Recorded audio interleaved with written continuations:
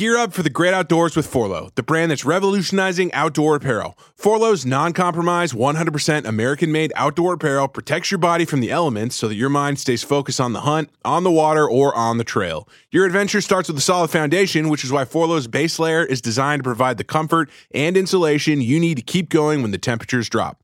Their uniquely breathable down layer ensures that you stay warm without overheating. And since proper protection goes beyond insulation, the final layer, a waterproof shield, completes the system. From UPF sunblocking material that shields you from harmful rays to Polygene technology that masks your scent, Forloh's innovative designs and cutting-edge material ensures that you can focus on the adventure, not the elements. Their commitment to innovation and American craftsmanship will carry you beyond the known and into the unknown, where the journey truly begins. Get the most out of your time in the outdoors and go to forloh.com and use code DailyWire for 20% off your purchase. That's forloh.com, code DailyWire. The following may contain satire that will offend absolutely everyone. I want to apologize in advance for the fact that I don't care. A new poll shows the news media dead last in public trust. According to the poll, Americans have the most trust in hospitals at 93%, whereas only 48% trust Congress, 36% trust cable news advertisers, 23% trust a guy who wrote to them saying he was the son of Prince Unguzzi of the Republic of Shagmandu and he was holding a multi-million-dollar inheritance for them, 17% trust the two spooky twins from the movie The Shining, 12% trust the unshaven man in a slouch hat who's been following them around for the last 3 days, and finally, the news media is trusted by 2% of people running to catch their connecting flight to Philadelphia who saw a guy talking into the camera on TV but said they weren't really listening to what he said, but he seemed nice.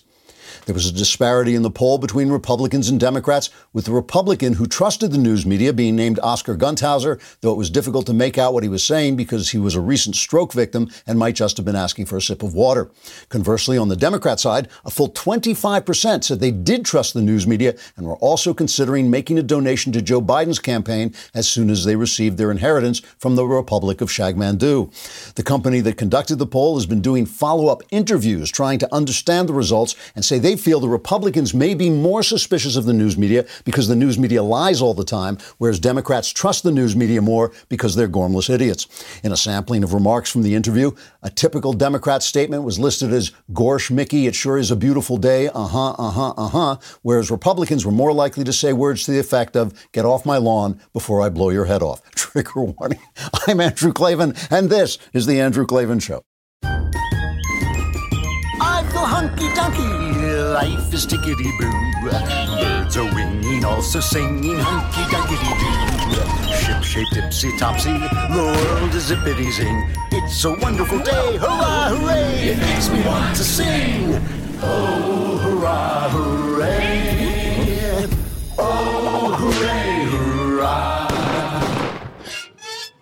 All right, we are back, and I hope you have subscribed to my YouTube channel, the Andrew Klavan YouTube channel, because yesterday's satire didn't even make it into the Daily Wire. Anytime I joke about black people, they have a team of people come parachuting into the Daily Wire. Don't joke about black people. We joke about everybody. All people are being joked about on the Klavan Show. And also, if you subscribe, leave a comment on the YouTube channel. That helps the algorithm, whatever that means. And we also will read your comment if we find it amusing. Here's one from Robert Goebel. It says, "I tied my shoes and realized someone had taught me to tie two nooses together. The FBI is coming to investigate. Thank God you'll soon be walking barefoot in the park."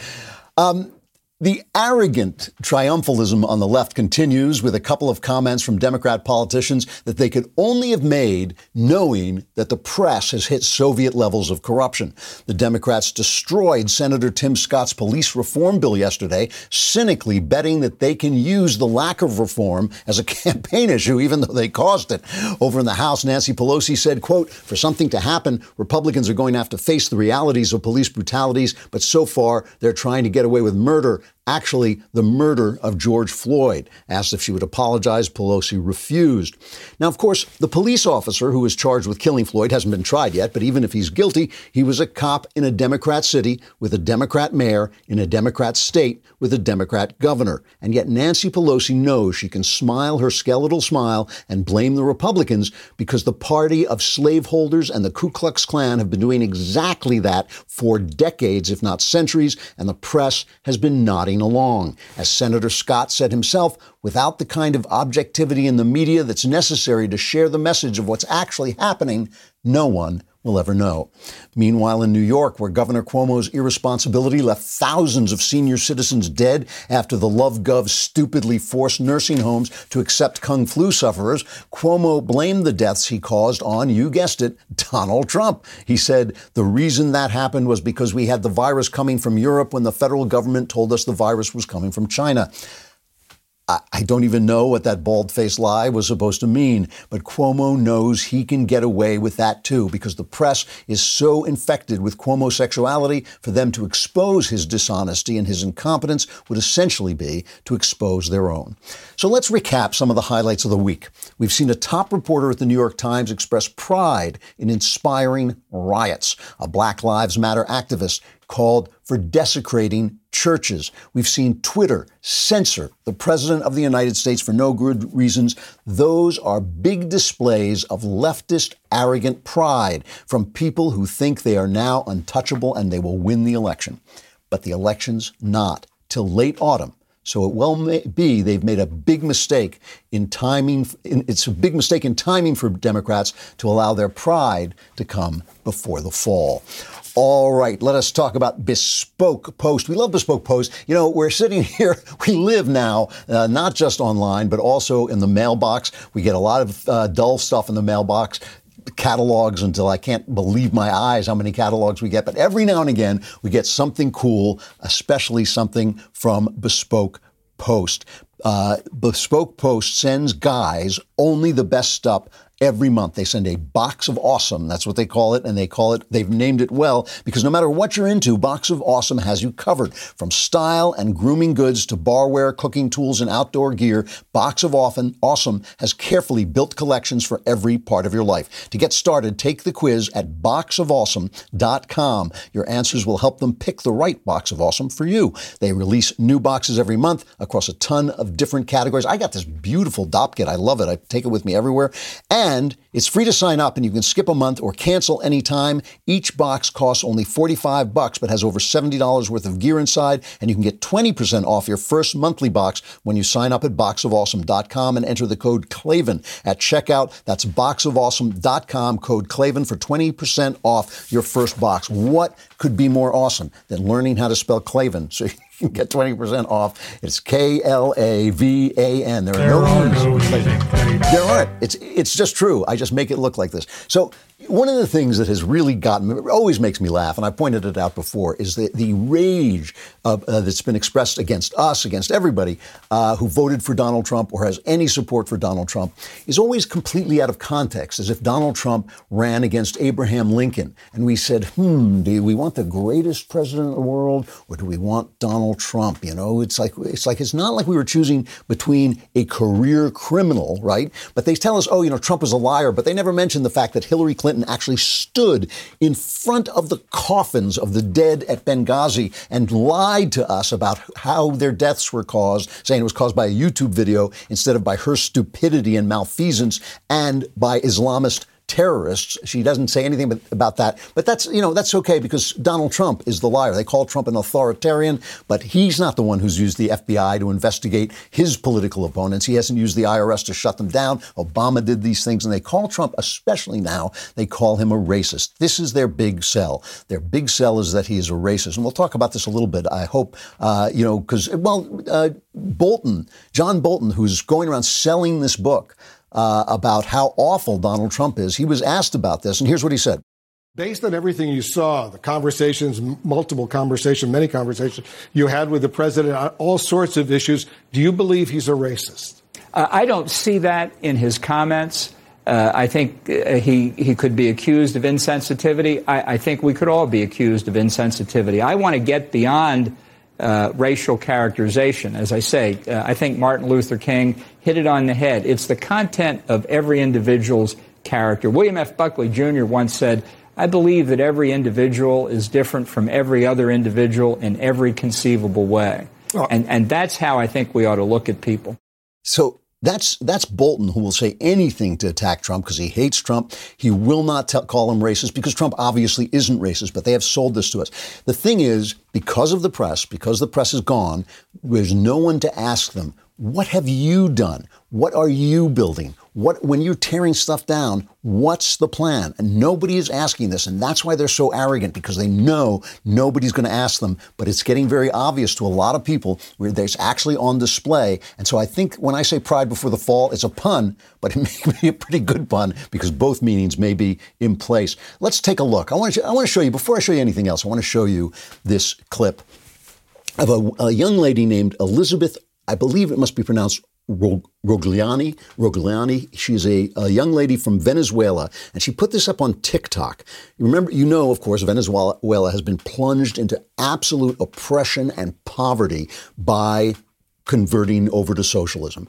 People are roasting cats in Venezuela to eat because, the place it's basically a failed state, which should be, the food grows on the trees there. It should be one of the wealthiest states in the world. They've spent their oil. They've spent all their money. They've just been utterly destroyed. And she says, she goes on TikTok and she says, why should I care about all this stupid pulling down statues? And then here's what she says, is cut one. I've already lived through this thing when I was living in Venezuela. Statues came down. Chavez didn't want that history displayed. And then he changed the street names. Then came the curriculum. Then some movies couldn't be shown on certain TV channels, and so on and so forth. You guys think it can't happen to you? I've heard this so many times. But always be on guard. Never believe something can't happen to you. You need to guard your country and your society, or it will be destroyed. Because they tear down the statues, right? And they say, oh, this one did that, and this one did that, and this one was evil this way, and this one. And sometimes, Donald Trump said this about the people tearing down the statue. And I think this is absolutely true. This is Trump on the cut 3. I think many of the people that are knocking down these statues don't even have any idea what the statue is, what it means, who it is. When they knock down Grant, when they want to knock down Grant, but when they look at certain, now they're looking at Jesus Christ, they're looking at George Washington, they're looking at Abraham Lincoln, Thomas Jefferson. Not going to happen. Not going to happen. Not as long as I'm here. So the thing is that they can always find it, with the exception of Jesus Christ, who obviously was sinless, they can always find the sins of all these people. They can always find the problems with all these statues. But as Trump says, most of these people are so ignorant they don't know what they're doing. But they can always find sins. This one, well, should we take down this one? This one, but they never are asked, what are you going to do? What are you going to make? Here is a guy named Hawk Newsome who runs the Greater New York Black Lives Matter. He was on Martha McCallum's show on Fox. Here's what he had to say about his program. This is cut 10. If this country doesn't give us what we want, then we will burn down this system and replace it. All right. And I could be speaking figuratively. Okay. I could be speaking literally. It's a matter of interpretation. Like, let's be very real. And let's observe the history of the 1960s. When black people were rioting, we had the highest growth in wealth, in property ownership. Think about the last few weeks. That's amazing. But you know what Martha doesn't say is replace it with what? First of all, his facts are totally wrong. The rioting in the 60s is one of the reasons Richard Nixon was elected. Everywhere that was associated close to rioting lost 2% of the Democrat votes. Every single one of them. And that's why one of the main contributory factors to Richard Nixon, who ran a law and order campaign, and that's why he won. The wealth of blacks was increasing until the Great Society slowed down their rise because it destroyed their families and it made them dependent on government largesse. I mean, this is the thing. Nobody says to them, why don't you help yourself? Why are you always asking people to help you? Why are you always so helpless? Why do you let people portray you as helpless? This always gets me, especially because I'm a sexist, because I think men and women are different. To hear a guy saying, I'm helpless, you have to help me, you have to do things, it's injustice, you have to pay me reparations for something that never happened to me. I just think that it is so emasculating. I mean, how can they let Democrats do this to them? I don't care what color they are. Just as men, how can they let Democrats turn them into these helpless victims instead of saying, you know what, I'm going to take agency for myself. I'm going to get myself educated. I'm going to get a good job. I'm going to work 12 hours. Because they talk about white privilege. A lot of it's not privilege. It's advantage. You have the advantage of working hard, of getting an education, of being taught responsibility. And I know in poor neighborhoods, you don't get a lot of that because there are no fathers around. I understand that. I understand that it's tough. But now, here you are. You're a guy. Take control. Take control, not by yelling at people to help you, not by yelling at people to give you things, not by tearing things down, but by building up your own life. But no one will say that to them because everybody's so afraid, everybody's so afraid to say anything, except here where we're probably going to get, canceled. but so now Bill de Blasio, the communist mayor of New York, who has transformed Giuliani's beautiful, beautiful city, and Bloomberg. I'll give Bloomberg credit for keeping Giuliani's beautiful city alive. He has transformed it like that. I think it took him 3 years to turn it back into the 1970s, where the gunfire is up. I can't remember the exact statistic, but it's up more than decades, the shootings that are taking place. The place is a mess. Nobody's doing anything. In Brooklyn, they're begging for police help. They're saying, well, we're going to send out some community reconcilers that will help you with these people who are blamed. So what's de Blasio doing? He's having a huge Black Lives Matter mural painted on the street on Fifth Avenue outside Donald Trump's hotel, the Trump building.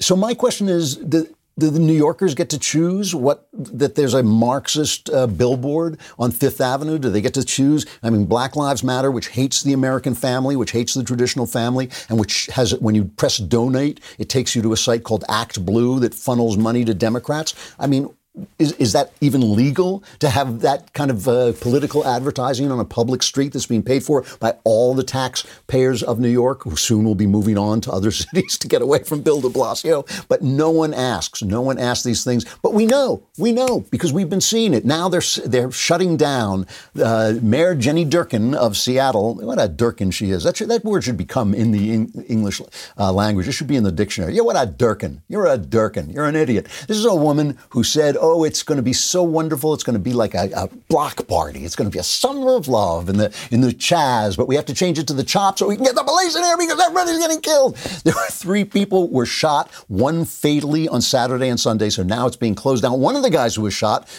says he wants legal help to sue the police. This is Cut 9. I was shot in Seattle at Chaz on Friday. The cops left me out there to die. I need help with somebody in the legal or media to get my story told and get it out there. I got shot 5 times. Need you guys' help. See, I don't know what it is, but somehow my sympathy meter is pinned at 0 because the cops didn't leave him to die. The cops weren't allowed in. That was the whole point. It was to show us that we were going to get rid of those evil police officers, all those nasty guys in blue. We were going to get rid of them and we were going to be free and everything was going to be great. So now we see in front of us with our own eyes, we see what they do when they say, oh, George Washington was a bad guy. All he did was form the freest, most successful nation ever made on earth. All he did was put aside a crown, an earthly crown, to give us the freedom we have. But he was bad because he was human and he did things that in his time that he shouldn't have done. He did things that were ultimately disturbing even to him. But what are you going to do? What have you done? What have you built? What have you done for yourself? How have you shown that you have the responsibility even to take care of yourself, even to make a life for yourself? Nothing. And now I love this thing. I think this is real. They put out a notice as they were shutting down the Chop or the Chaz or whatever it is. They said, "Dear comrades in the struggle, over the last 2 weeks, we achieved what no one thought possible. We shot 3 people." It's like, no, we successfully built a self-governing community and convinced city leaders to enact meaningful police reforms, including substantial budget cuts to the SPD. And now we're suing the police because they didn't show up. I mean, it's unbelievable, the self-deception, but it's all in front of us. Here's this thing that happened. It kind of sums up everything. There are a couple of radicals who won primaries, Democrat primaries for Congress, one in New York, one in Kentucky, one in New York. And against the mainstream of the Democrat Party was trying to stop them. They were fundraising against them, but the radicals won.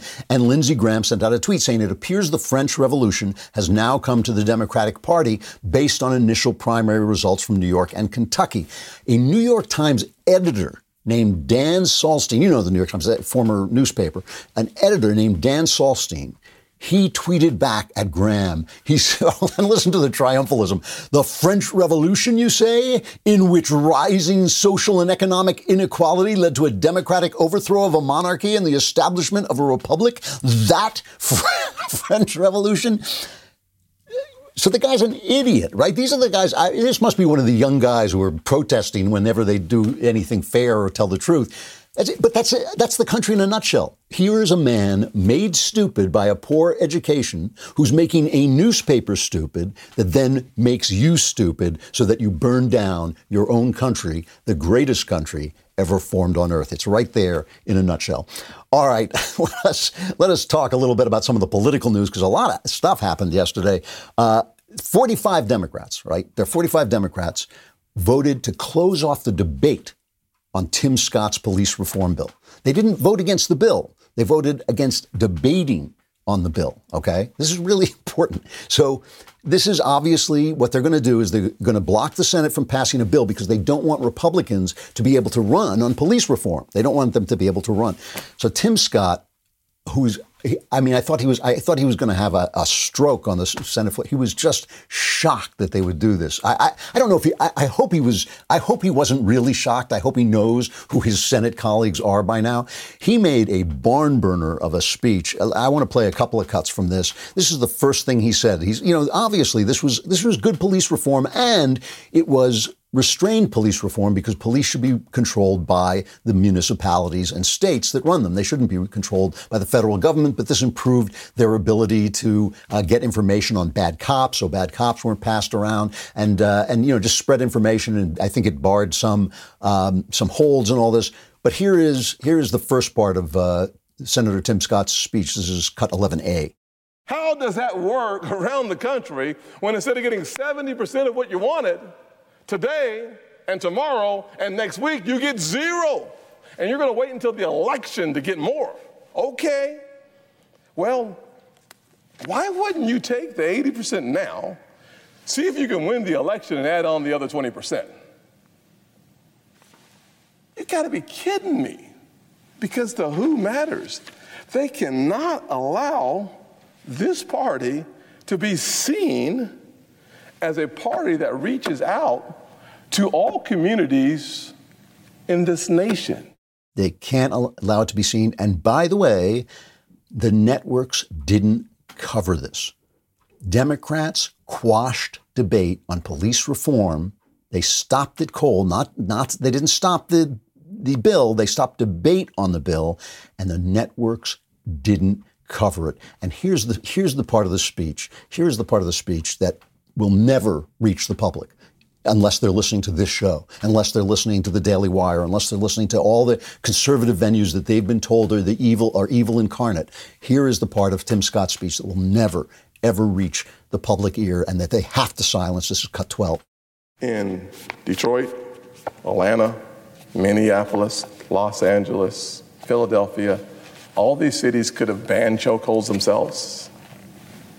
They could have increased the police reporting themselves. They could have more data information themselves. They could have de-escalation training themselves. They could have duty to intervene themselves. Minneapolis as well. All these communities have been run by Democrats for decades. So Nancy Pelosi has, you can't even call it gall. You can't even call it arrogance, because she knows she is under the cone of silence. She knows she's under the cone of media silence. And, again, I've been preaching this on this subject for over 15 years. It's the conservatives who never built any news agencies that could reach the people. It's conservatives who never thought this was the fight they should be fighting, who never put the money into Hollywood, who never put the money into magazines, who never put the money into, another television station like Fox and just thought, it'll all be on Fox. Everything will be Fox and that'll be fine. They never built more Foxes. It was so successful. I don't know why it didn't just duplicate itself endlessly, because we're short-sighted. That's why. So Nancy Pelosi has the gall and the courage, because she's in this cone of silence, to blame Republicans for the death of George Floyd. She was asked if she would apologize. Play this as cut 14. When you were speaking yesterday, you said that Republicans are, quote, trying to get away with murder, actually, the murder of George Floyd. Senate Republicans are demanding an apology for that statement. Will you apologize? Absolutely, positively not. The fact is, people say, I think you, frankly, in the press have given them far too much credit for a bill that does nothing. They're saying, well, you have your bill, they have theirs. Yeah, our bill does something, theirs does nothing. She knows she can do it. She knows because Chuck Todd is corrupt, because the New York Times is corrupt. New York Times is now Pravda. I used to read the New York Times. I still read it every morning so I can at least bring you the news of what's in it, because I know it's going out to all the newspapers in the country and all the newsrooms in the country as a budget guide. When I say budget, the guide to what news they're going to cover. It is now a useless piece of communist propaganda. It's amazing. It is amazing what the New York Times has become. When I called it a former newspaper originally, I was half joking. I'm not joking now. It is a crap paper, and it is all about selling you this narrative that we're all dying of the virus. By the way, the Chinese flu is spreading, but no one knows whether it's spreading because of these protests, which I'm sure is part of it, but because they're not going to track that, because they don't want the information out there. They want to lie, and they want to be lied to. One thing that was good, however, that happened yesterday that I should also mention is that a Circuit Court of Appeals in D.C. Ordered the judge in the Michael Flynn case to dismiss the case against them. Now, it's the law, so there's still a million steps that couldn't go forward, but the judge has canceled an upcoming hearing. This is Emmett Sullivan. Remember Emmett Sullivan? What happened was the DOJ said, this was a bum case. This was a crummy case. He was basically blackmailed into confessing to something he did not do. And it's a crappy case, and we're not going to prosecute it anymore. So the judge, who didn't want to let it go, lawyered up. He brought in a lawyer to defend not releasing the case. Well, the district court says it has to release the case. This is a good thing. And at the same time this is happening, and this is the stuff, a lot of this noise that's going on is meant to cover this stuff up. There's some notes came out from our old friend Strzok, right? The lover, the FBI lover, Peter Strzok, who was obviously out to get Donald Trump. And some notes came out from this now famous meeting that on January 5th, that Barack Obama had with Joe Biden and Comey, talking about this investigation, this phony investigation into Michael Flynn, who had, as the incoming national security advisor of the Trump administration, had a completely reasonable conversation with the Russian ambassador, right? And they said, we're going to investigate this.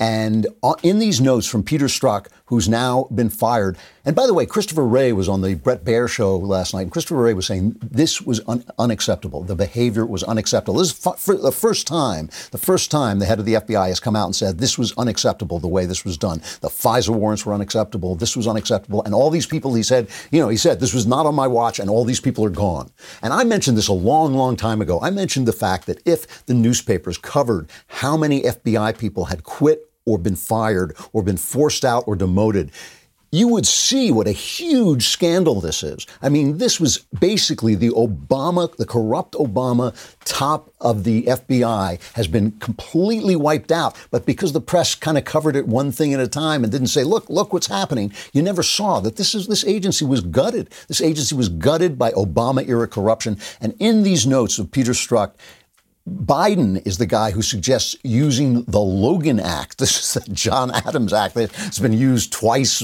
and never used successfully. So Biden, who said he knew absolutely nothing about this, he had no idea what was going on here with the investigation of Michael Flynn. He's the one who suggested the Logan Act. And my favorite is Obama said, we've got to make sure you look at things, he said, and we have to have the right people on it. By which, of course, he meant the honest people who wouldn't, bully a combat veteran general into confessing to something he didn't do. Trump calls it treason. Here is Trump commenting on this. You've been asked before about what crime he would have potentially committed, but I remember you talking to treason. Treason. That's what I was going to ask. It's treason. Look, Durham, as you know, is a highly respected person. And Bill Barr is doing a great job as Attorney General. Let's see what they come up with. But they don't have to tell me. All I have to do is read the papers, the insurance policy.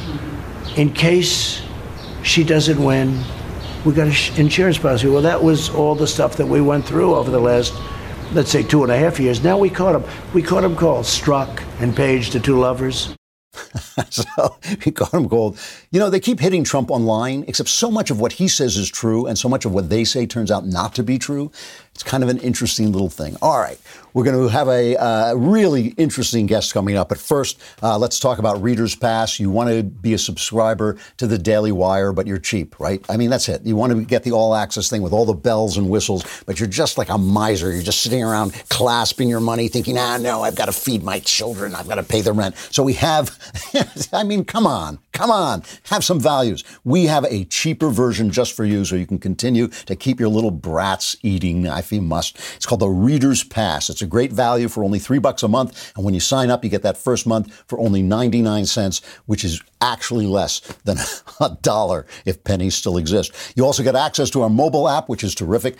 You get our articles ad-free. You get access to exclusive editorials like one from Christian Toto, Fallon, Kimmel, and Stern. Here's the naked truth behind cancel culture. If you want my articles, you have to go on my YouTube channel because they won't run them. But if you haven't checked out the Reader's Pass already, go to dailywire.com and sign up for just $1. We have, is it Schreier, guys? Is that, am I pronouncing your name right? It's Abigail Schreier. Yeah, she has got a fascinating story to tell about cancel culture over at Amazon.com. She's coming right up.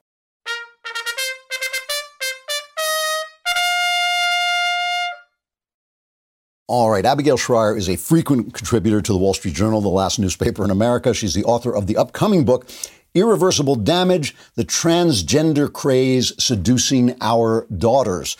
And for some reason, Amazon is not happy about that. Abigail, you there? Yes, I'm right here. It's great to be on. I can see it. Hi, it's good to see you. Thank you for coming on. It's good to see you. So you're bringing out a book. Amazon, I think, sells something like, I can't remember what the percentage is, but it's almost all of the books in America. And they're not letting, what exactly are they doing? Are they selling the book?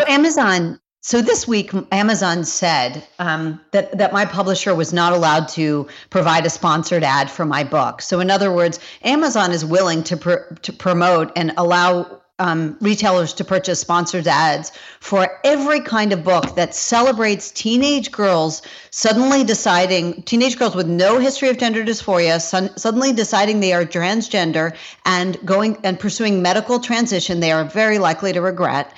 And my book, which is skeptical about that approach, was not allowed to sponsor an ad. So my book, there is not a word of hate in my book, okay? My book is in many ways what should be just common sense, which is that the sudden rush to medical transition for teenage girls has all kinds of risks. That's it. It's about getting the message out to parents, that there are a lot of risks. And unfortunately today, there aren't a lot of gatekeepers. And that is enough to hit the tripwires of Amazon and get you blocked. Did Amazon say anything? Did they give any reasons?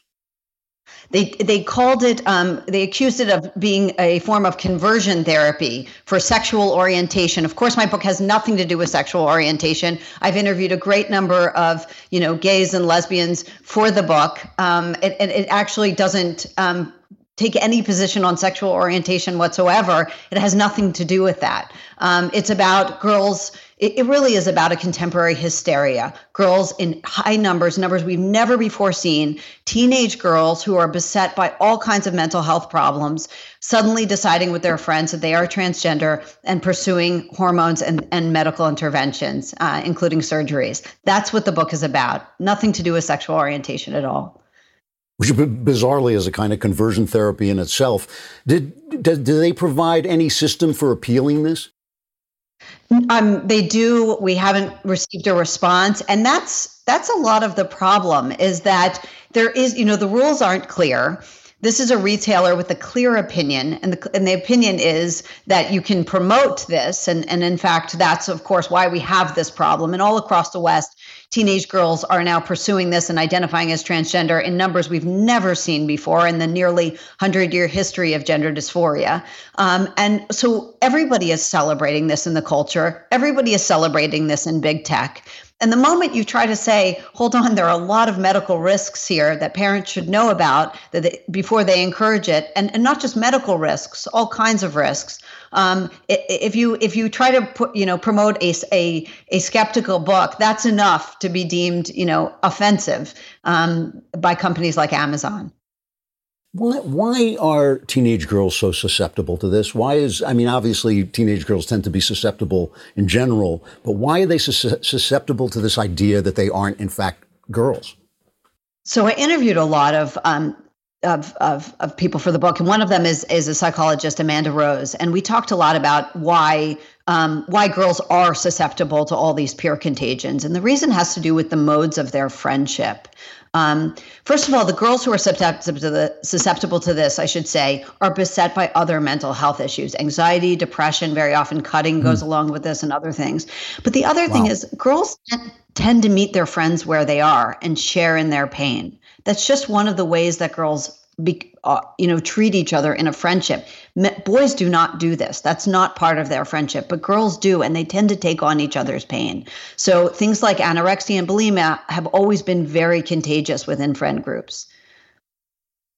That's really interesting. So in other words, if you have a friend who has a problem, if a girl has a friend who has a problem, she's more likely to develop that problem than just to sympathize or to try to draw somebody out of it into mental health. That's right. She's more willing to suspend reality in order to meet her friend where she is. Now, there are wonderful, believe it or not, this actually has good effects because it actually helps girls become closer. They become very close because of their sharing and empathy. But it also has problems when one of their, when they have decided, that really they're too fat, and they start focusing on that. And of course, they're not very, and they tend to fixate, and they invite their friends to share in this fixation. So, for instance, psychologists have known for years that if you house anorexics or bulimics together in a hospital ward, there's a huge danger of it spreading. And very often it does. And it both gets more severe and it spreads. And we're seeing the same thing with transgender identification. That is really interesting. Now, one of the things that I have a bone I've had to pick with feminism for a long time is that basically feminism, which originally was equal rights for everybody, which, of course, I support, everybody supports, but it has become it sort of has now pushed the idea that what were traditionally male values are the values that everyone should ascribe to. And essentially, it seems to me like it's an attack on the feminine. Neil Gorsuch gave this opinion in the Supreme Court, where he essentially said the differences between men and women don't exist, that men and women should be doing the same thing all the time and held to the same standards all the time, or you're discriminating against them. Does this play into this at all? I mean, are girls being told that being a girl is not a good thing at some level? That's right, they are. They are being shamed all the time for being who they are. So in other words, women naturally and girls naturally have certain preferences and interests. For instance, very often girls like to pursue people jobs. Young women pursue people jobs, as some people put it, over other kinds of jobs, things that focus on relationships. And they're made to feel bad about that. Women are supposed to feel terrible that they don't lean in enough and aren't always interested in becoming a CEO. That's regarded as shameful. Women are supposed to feel bad that they love literature and would rather read it or write it than pursue coding. Obviously, neither of those is better than the other. But the idea that girls have to be ashamed, if they don't want to pursue a career in STEM, and that's part of, sort of their failing, is really, unfortunately, those messages are getting through, and they're hitting girls at a really tough time, which is adolescence, where their bodies are changing, their life is changing so quickly, and they're being showered with hormones. And so they very, very, reasonably latch on to anything to explain their distress. And today they're latching on to gender dysphoria as their explanation. Unfortunately, it's often an inaccurate diagnosis. And the things that are being done to these young girls are things that I assume can't be reversed? That's right. So testosterone leaves lasting effects. Some of them, you have to become a lifetime patient, because the moment you go off them, obviously girls' bodies aren't meant to handle testosterone. So the moment you go off them, you won't retain the full masculinization effects, but some of them are permanent. They lead to all kinds of horrible things, including very often you'll need a hysterectomy. If you've been on testosterone for 5 years, they often recommend prophylactic hysterectomy, and there are reasons for that. Body hair, facial hair is permanent, permanent alteration of their private parts. And then there's, of course, double mastectomies. Yes. Oh my God! This really has these echoes of I don't want to overstate it, but it has like faint echoes of these Nazi torture doctors doing things to children just to find out what happens. Amazon is a huge corporation. It serves everybody. Everybody goes to Amazon. It's a big company. What do you think is their dog in this fight? Why aren't they interested in hearing this side of the story? Since you're not saying transgenders are evil, you're not saying anything like that. You're simply saying these girls are being ill served. Why is there a wall in a corporation the size of Amazon keeping you out, of all people? Well, the activists around these issues are very strong. And instead of taking a very reasonable position, and by the way, the transgender people I have interviewed, so many of them do not agree with the activists. They are the extreme people. And very often these activists on behalf of this cause aren't even transgender themselves. But the activists believe that you can never question anybody who announces they're suddenly transgender, even a teenage girl.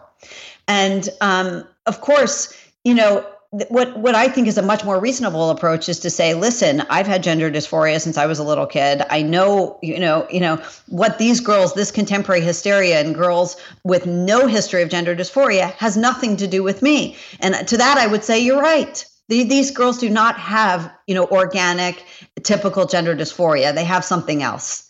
So why does Amazon have a dog in this fight? I can only tell you that the entire woke public does. And that's why this problem has gotten so severe. I get calls from parents every day. This is a thing that I have found too with gays as well as transgenders, that the actual people, when you talk to them, are terrific people who understand that there are problems, understand that there are problems with their meshing with society, understand that there are problems in what they're saying, what's happening inside them. And then you have these activists who have absolutely no capacity for reason whatsoever. And they're somehow the ones who get in these positions of power. It's a really strange dynamic that's going on, and it's going on across the board. Abigail, thank you so much. Abigail Shrier. The book is called Irreversible Damage, The Transgender Craze, Seducing Our Daughters.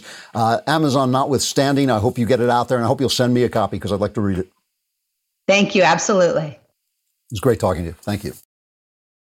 All right, let me end with a final reflection here. I just want to say this one thing. So much of what we're seeing, obviously, comes from our academies. So much is what I've been...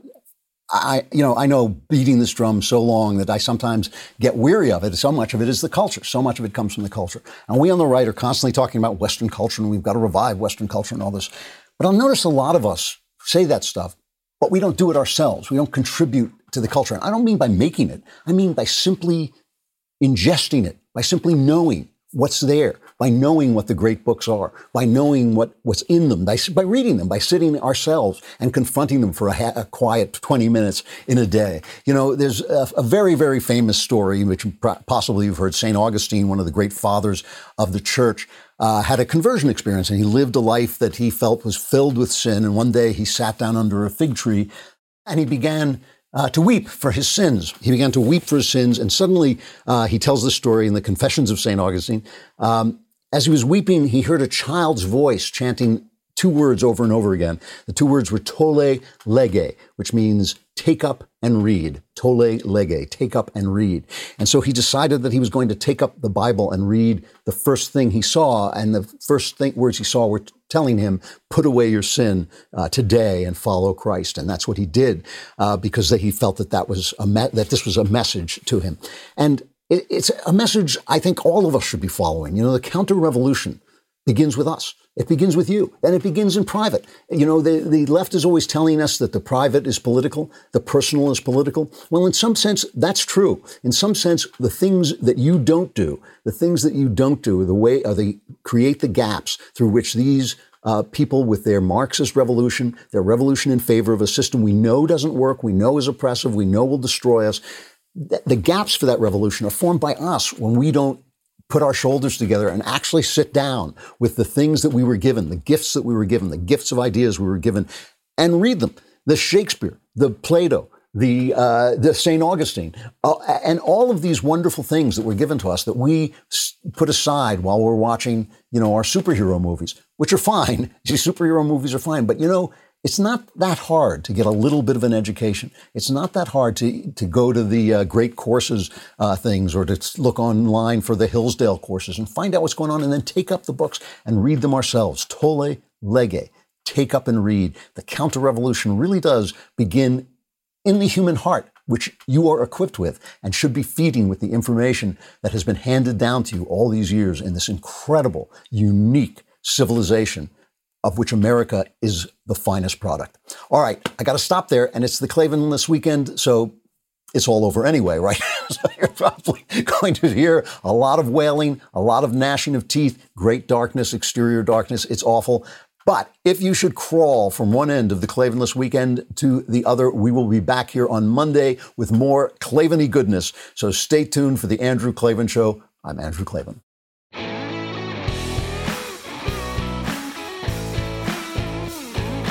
Hey, if you enjoyed this episode, don't forget to subscribe. And if you want to help spread the word, give us a 5-star review and also tell your friends to subscribe too.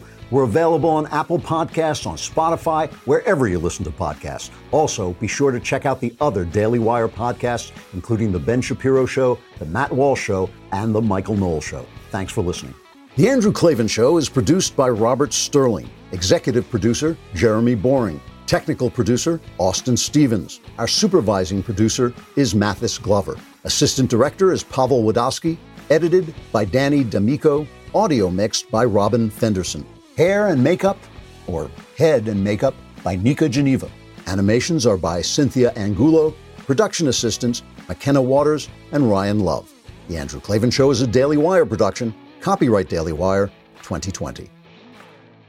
If you prefer facts over feelings, aren't offended by the brutal truth, and you can still laugh at the insanity filling our national news cycle, well, tune in to The Ben Shapiro Show. We'll get a whole lot of that and much more. See you there. This show is brought to you by Helix Sleep. Sleep, especially as you get older, is so critical, but no two people sleep alike. That's why Helix offers several different mattress models, each designed for specific sleep positions and preferences. Go to helixsleep.com/dailywire and take their sleep quiz to find the mattress made for you. Whether you're a side sleeper, a stomach sleeper, a hot sleeper, or a cold sleeper, Helix has just the mattress for you. I took the Helix sleep quiz and was matched with a Helix Midnight mattress because I wanted a medium firmness and I sleep on my side. I am sleeping so much better on my new mattress. Don't want to take my word for it? Well, Helix has been awarded the #1 mattress picked by GQ and Wired magazine. It's even recommended by multiple leading chiropractors and doctors of sleep medicine as a go-to solution for improving your sleep. Take the quiz and order the perfect mattress right to your door, shipped for free. It's so quick and fun to unbox, and you won't believe how well you'll sleep. All Helix mattresses come with a 100-night trial and a 10 or 15-year warranty. Helix even offers financing options and flexible payment plans. A great night's sleep is never far away. Helix is offering 20% off all mattress orders and a free bedroom bundle for our listeners. Go to helixsleep.com/dailywire and use code HelixPartner20. This is their best offer yet, and it won't last long. That's helixsleep.com/dailywire, code HelixPartner20.